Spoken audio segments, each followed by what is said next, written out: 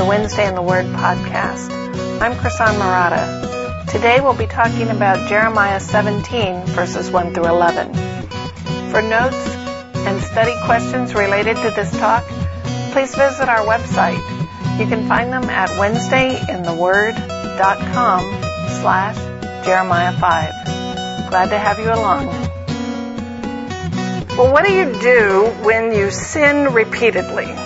So now I'm not talking about, the daily failures and frustrations, but when you see something about yourself, maybe it's a quick temper or a sarcastic tongue or a pattern of thoughtlessness or selfishness, and you realize that that is a trait in you, you decide to change it and it doesn't work. You just keep doing it. So you resolve maybe to be a better wife or a better friend or a better student, and you're determined, you read books and you pray and you memorize verses and you get people to hold you accountable, and eventually you fail. Maybe not immediately, but eventually. What do? So some of you may be surprised that type of failure would describe anyone at our church, but I would claim that it in fact describes us all. It's just most of us don't like to admit it. So let's say you resolve to try harder, you pray more, you get your accountability, and then anger gets the best of you, or that sarcastic remark just slips out because it's just too delicious or something, and you take your husband for granted or whatever. What's going on with that? Why would we keep sinning even when we don't want to sin? That's the question we're going to answer today. So what's wrong with me? Why would I keep doing that? And we're going to look at Jeremiah 17, verses 1 through 10. Now you may be wondering why we jumped all the way from chapter 7 last week up to 17 this week. Just to remind you, the book's not in chronological order. There are some general divisions. It's arranged more thematically. Different themes are repeated throughout the book. They show up in different places. So rather than go through the book chapter by chapter, I decided to focus on passages that hit major themes. So we're just skipping ahead to the next theme I wanted to hit. So just to review, this hopefully is old hat for you by now, but just remember the historical setting where we are in biblical history. Jeremiah is a prophet to the southern kingdom. So after the death of Solomon and, David and then Solomon, Israel went into civil war and the kingdom split. And there were 10 tribes we called Israel that were the northern kingdom, and 2 tribes we called Judah, who's the southern kingdom. And at this point in history, the northern tribes have been conquered by Assyria and taken into exile. Judah is struggling on alone, and Jeremiah is called by God to warn them that Babylon is coming, is going to conquer them, and they too will be taken into exile, but the exile will end. They will be restored. So last week we looked at the question, what's wrong with religion? This week we're going to look at Jeremiah 17 and ask the question, what's wrong with me? Why would I keep sinning? And the short answer is we're sinful. Now, most any child in Sunday school would answer that correctly. You say, what's my basic problem? And they could say, sin. I'm sinful. But hopefully by the end of the day you'll have a more theological, richer understanding of what that means. But this passage doesn't give us a theological or technical definition. It doesn't argue, logically for why we're sinful. Instead, we have 3 metaphors or 3 pictures that describe us, what it means to be sinful. And we're going to look at each of those. But before we do, I want to give you the theological concept of what we're talking about, because it's always good to know those things. And I like to, then you can drop them, in conversation. You can impress your friends. So we're talking about total depravity, what theologians call total depravity. You may recognize that as the T in TULIP, which is the acrostic for the 5 points of Calvinism. The T stands for total depravity. So what do we mean by that? Total depravity refers to the effect of sin, but it does not mean, this is kind of the popular view, it does not mean that we are as wicked as we can be. So it doesn't mean that we have gone as far off the deep end as we can possibly go, such that if you could find someone who has an ounce of kindness, then it would disprove total depravity. So let's say Adolf Hitler personifies the worst of mankind, and we could prove that even he loved his mother or he was kind to his cat. That wouldn't negate total depravity. Sinful people do perform some actions that have goodness, kindness, and virtue in them. So by total depravity, it's not that you're as sinful as you can be, rather it's what we call radical corruption. It's the idea that sin affects your entire being. So it corrupts and permeates every single solitary aspect. Your heart, your mind, your soul, your personality, your choices, your thoughts, your words, your actions, everything. There's no little corner or piece of being that is uncorrupted by sin. So it's radical in the sense of complete, or total in the sense of every inch and every last fiber. Such that if I look inside myself to try to find something free from sin, I'm not going to find it. Okay, this would be in contrast to the Greek idea that our souls are good and our physical body is evil and the two are at war with each other. You've probably heard that. That gets taught in a lot of modern philosophies, that the physical is corrupt, the soul, however, is perfect, and then what God does is redeem the physical, or you have to seek the soul in terms of, and deny the physical, and all those kind of contradictory ideas. So total depravity says that's even your soul is corrupt too. Everything is corrupt. It also contradicts the notion that mankind is basically good, but we're just a little broken or flawed, like we have some divine spark left inside us that just needs to be awakened, and if we can be enlightened enough to find that divine spark, we can overcome sin. Total depravity would say there is no divine spark left within us. There is no piece of us, no little corner of our mind or piece of your will or your soul that is neutral or unaffected by sin. So all of us through and through, inside and out, body, soul, spirit, mind, heart, everything are sinful. Now, where does the Bible teach that? I would say over and over and over, lots of scriptures, including the one we're going to look at today. But probably the clearest example is Romans 3, 9 through 18. And in this passage, he is quoting several Old Testament scriptures. So I'm just going to read you 9 through 12. Paul is writing and he says, "What then? Are we better than they? Not at all, for we have already charged that both Jews and Greeks all are under sin. As it is written, there is none righteous, not even one. There is none who understands, there is none who seeks for God. All have turned aside, together they have become useless. There is none who does good, there is not even one." So you notice over and over again, he's saying not even one, no one. Ephesians 2, 1 through 10, I think, is another good example you may be familiar with. And then here in Jeremiah 17, I think we see it again, because he's going to give us these three images which answer the question, what's wrong with us?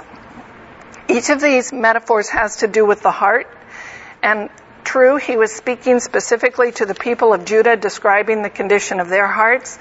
But based on other scriptures, I think we can logically conclude our hearts are described as well, because this is the condition of all mankind. This is everywhere.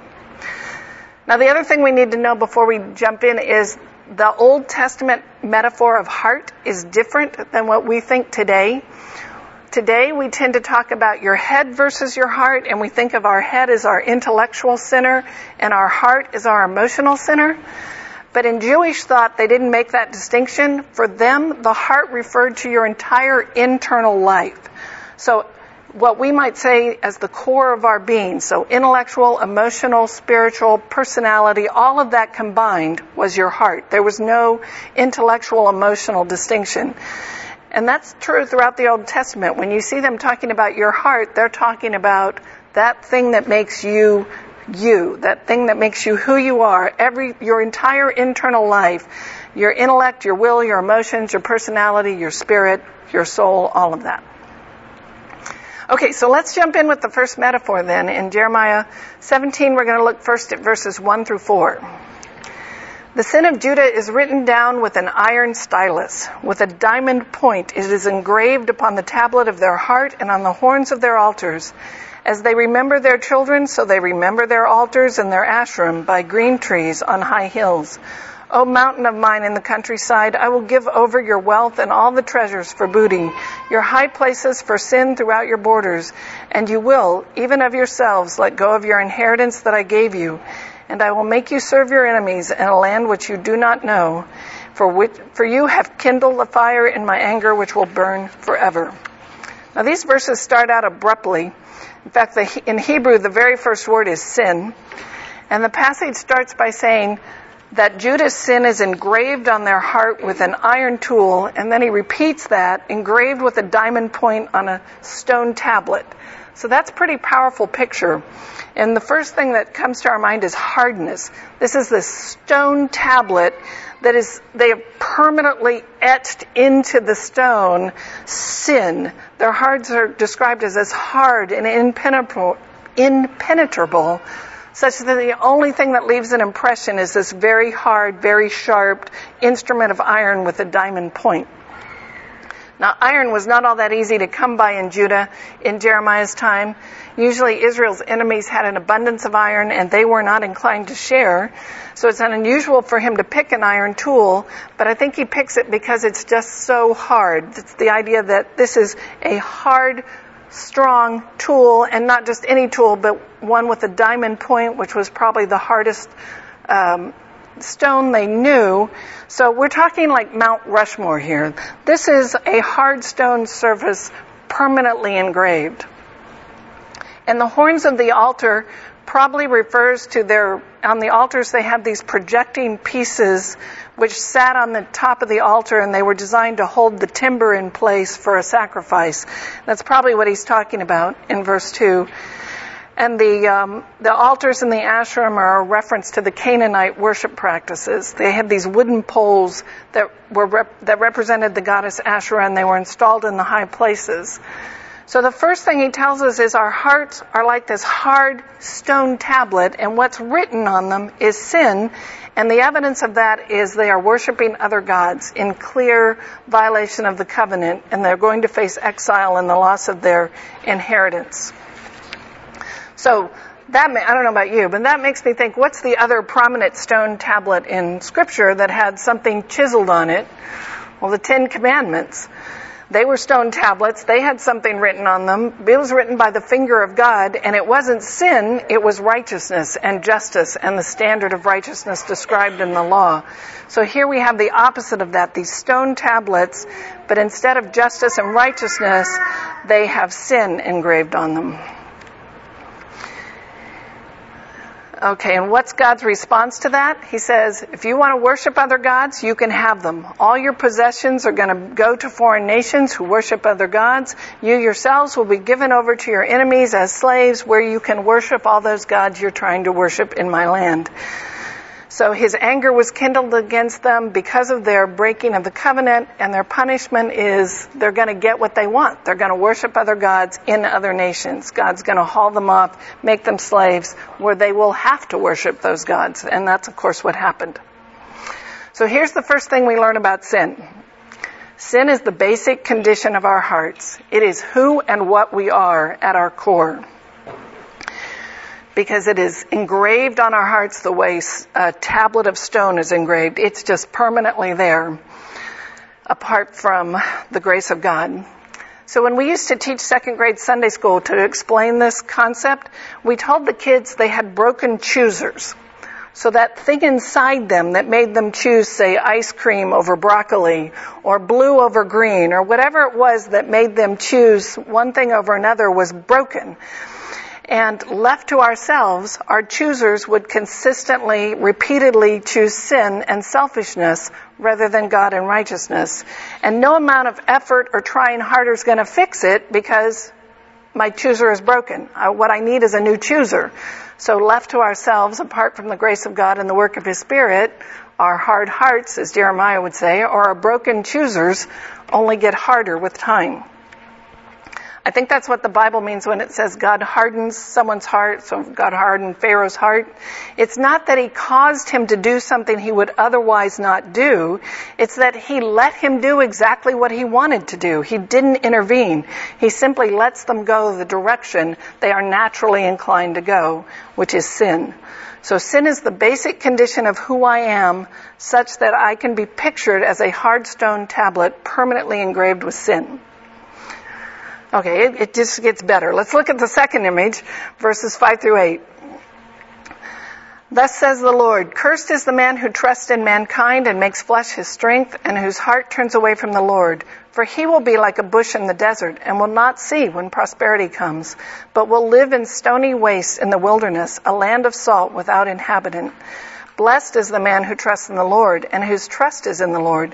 For he will be like a tree planted by the water, that extends its roots by a stream, and will not fear when the heat comes, but its leaves will be green, and it will not be anxious in a year of drought, nor cease to yield fruit. So we have this verse 5 contrasted with verse 7. Verse 5 criticizes the man who trusts in mankind and contrasts him with the one who trusts in the Lord. And that phrase for trusting has a military sense. It has probably referring to a king who is making alliances and treaties with other nations rather than trusting in God. So, for instance, the king of Egypt or the king of Judah trying to make an alliance with the king of Egypt to seek protection and salvation rather than turning to God.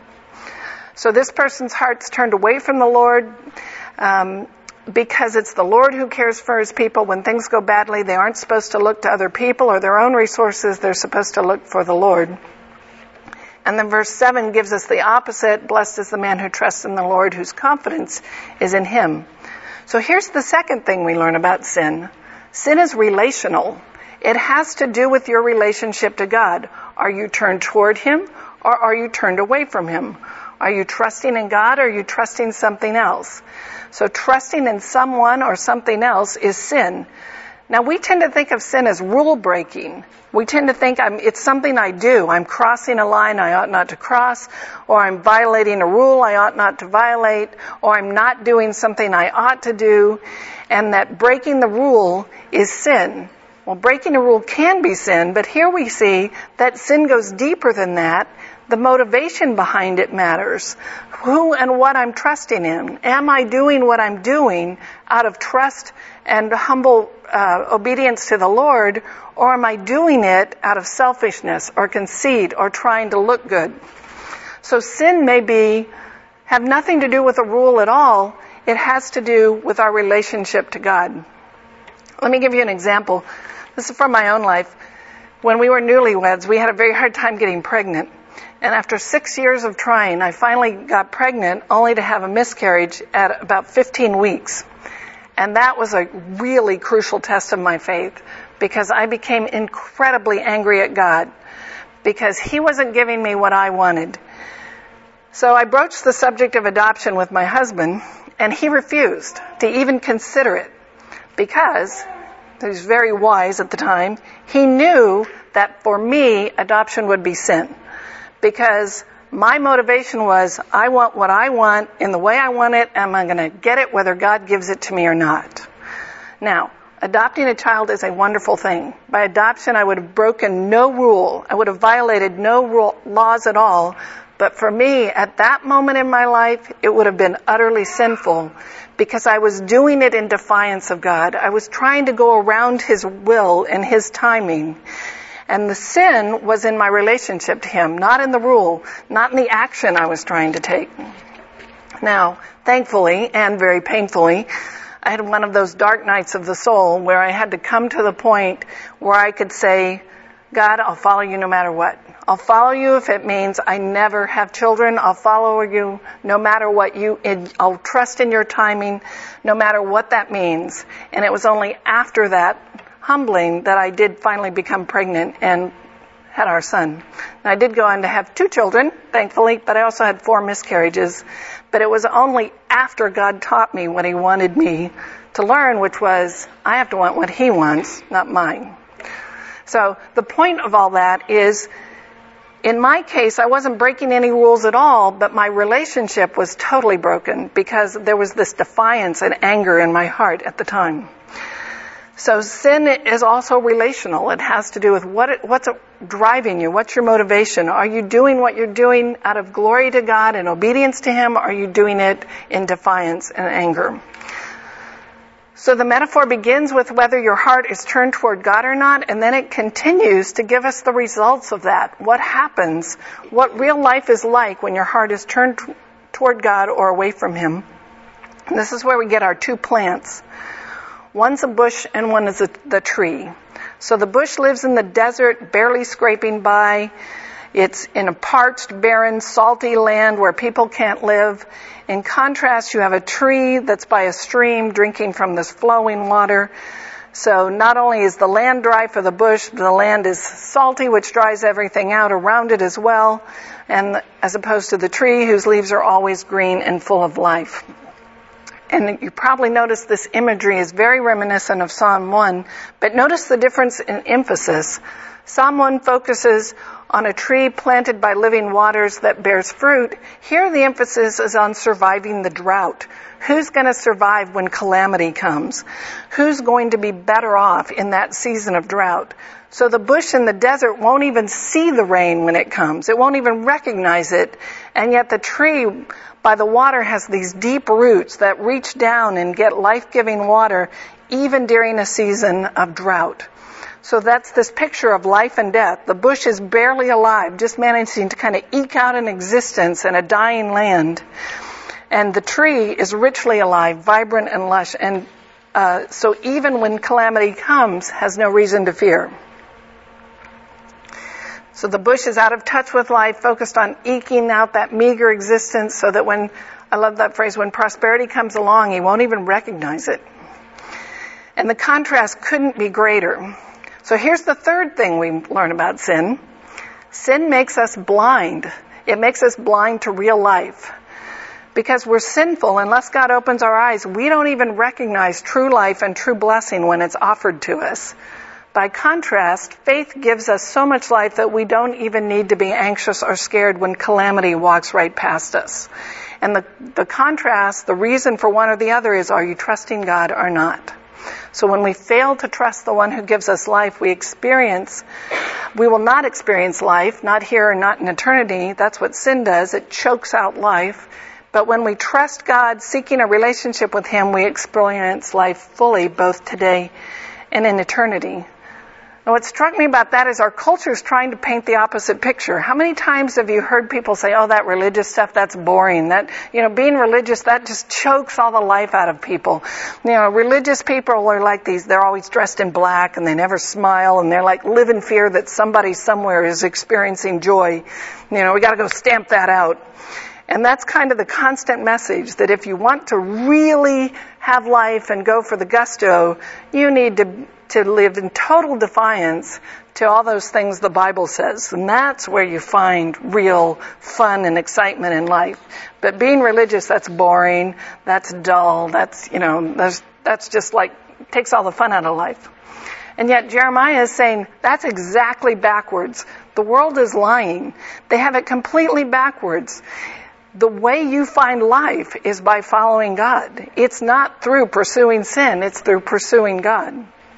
It reminds me of those smoking commercials where, you see the ones where everyone who's smoking is young and pretty and exciting and vibrant. And then you see these other commercials where the people who smoked are in like a wheelchair and they're on a ventilator and they're barely alive. And so the one advertiser is trying to say, this is what smoking does for you. And it shows only the beautiful people and the laughing people. And then the other advertiser is saying, no, this is what smoking really does for you. And it shows you kind of that sick and the health consequences. And I think that's the image here he's trying to get. The world is telling you a picture that isn't true. The world is trying to claim that if you want life, if you want blessing, you have to go for the swinging, single, promiscuous, do whatever makes you feel good lifestyle. And Jeremiah is saying that's only going to lead to death. That's the bush in the dry, barren land. If you really want life and blessing, it is found by trusting God. Faith leads to being that lush, vibrant tree that flourishes and survives a season of drought. Okay, let's look at the last image in 9 through 11. The heart is more deceitful than all else and is desperately sick. Who can understand it? I, the Lord, search the heart. I test the mind, even to give to each man according to his ways, according to the results of his deeds. As a partridge that hatches eggs which it has not laid, so is he who makes a fortune unjustly. In the midst of his days it will forsake him, and in the end he will be a fool. Okay, I might as well tell you about verse 11. I'm not sure I understand what's going on with verse 11.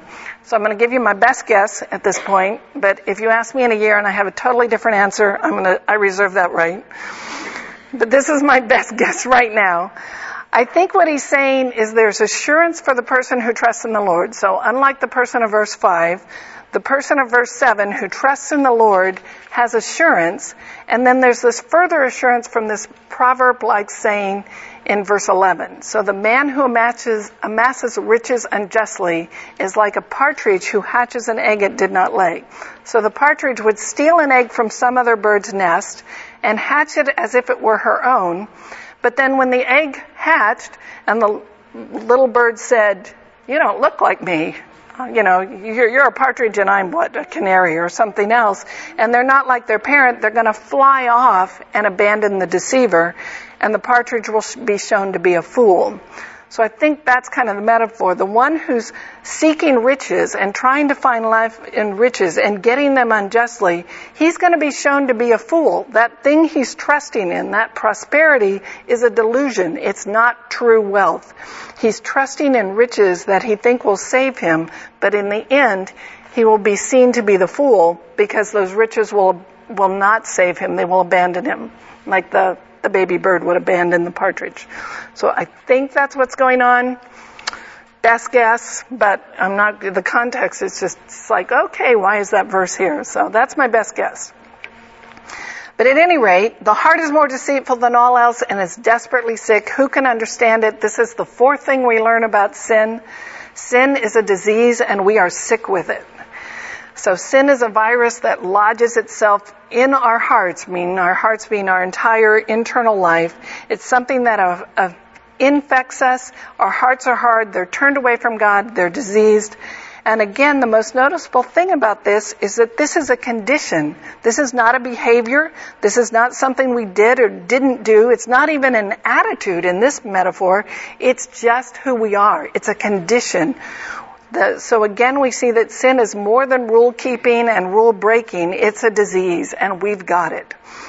So our hearts are sinful. It's not that we're acting sinful at any particular moment. It's that we're acting sinful because we are sinful, because we're sick. So we talked about how we usually think of sin as a behavior, as having to do with a rule violation. And here we see it doesn't even have to be an action. It's just who we are. And apart from God's work in our lives, there's nothing we can do about it because we're sick. So once you realize, I think that sin is not primarily a behavior, it changes the way you think about everything. And it changes your efforts to get rid of sin. Because if sin isn't so much what I do, but who I am, how am I going to get rid of it? It's like, if I'm an extrovert, how do I make myself an introvert? Or if I'm an introvert, how do I make myself an extrovert? I can't change who I am. The disease metaphors teach us that we can't look inside ourselves and just try harder. We can't just try to keep the law better and better. We need a cure. We need a heart transplant or a savior. So verse 9 ends with this note, the heart's incurable, but who can know it? And then verse 10 says, there is one who knows it. And I think the point of verse 10 is God knows our hearts. He knows how hard they are. He knows we're naturally turned away from Him and that we're sick, and He is going to do something about it. There is hope for our hard, diseased, and rebellious hearts, and that is God intends to give us a heart transplant. Later in Jeremiah, He's going to give us the full picture of that. This is Jeremiah 31:33. But this is the covenant which I will make with the house of Israel after those days, declares the Lord.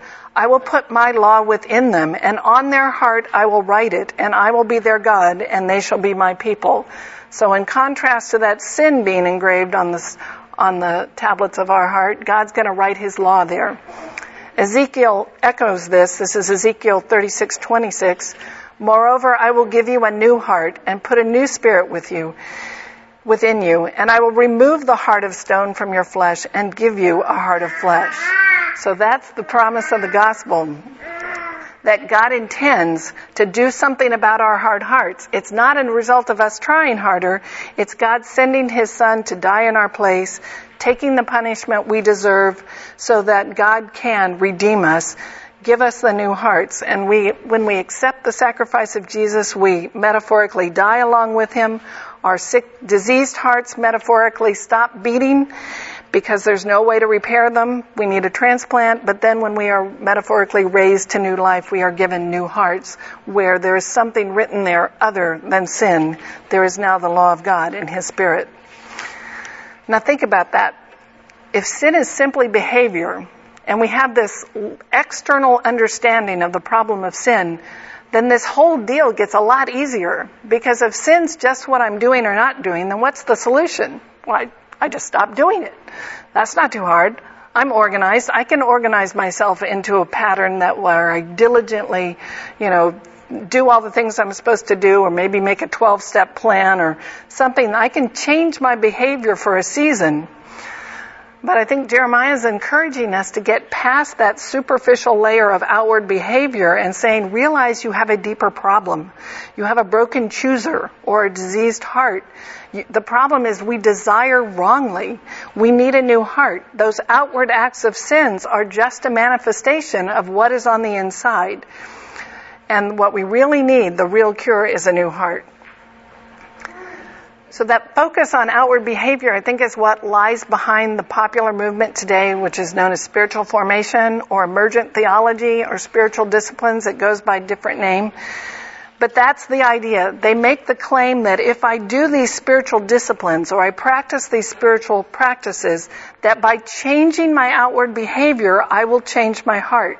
And there are some that go so far that actually make that claim, that the more you do these things, the more you change your heart.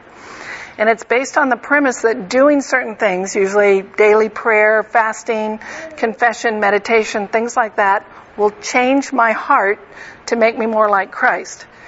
Well, I look at a passage like Jeremiah and I say, that's not what God says is the solution. There is no change for a stone tablet written with an iron tool.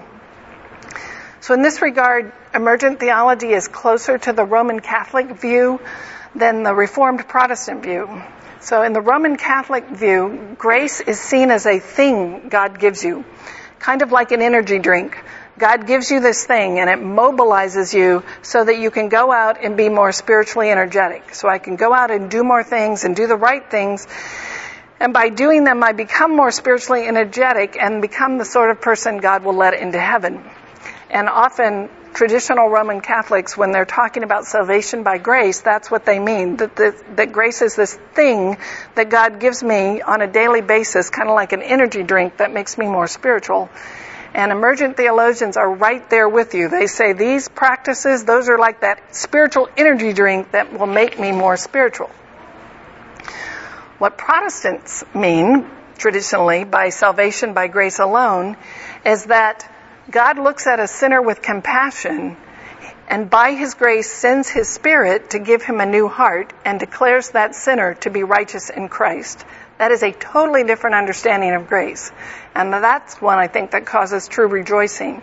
Because grace is not a thing that God gives me like an energy drink. It's a legal pardon that I am now judged to be free of guilt and forgiven. So under the Roman Catholic view, there's always this doubt. Have I been spiritually energetic enough to please God? How am I doing today? Well, maybe yesterday I was good, but today may not be so good. Where the Reformer would say, have I been spiritually energetic enough? The answer is no. Just guaranteed, the answer is no. I'm a failing sinner. I'm going to be a failing sinner. Left to myself, I can never be spiritually energetic enough, but my righteousness in Christ. And He is, to continue my metaphor, spiritually energetic enough. His righteousness is credited to me as if it were mine. And that's what makes me forgiven and acceptable. And that, I think, makes me want to cry out with joy and seek God. So changing our behavior without dealing with the heart just cultivates hypocrisy. It's like this self-righteous cloak we put on a cold, hard heart. And ultimately, that kind of theology strikes me as a cruel joke to force on people, because to repeatedly attempt to change behavior against who I am without the work of the Spirit or God behind me, that's just going to lead to futility and failure.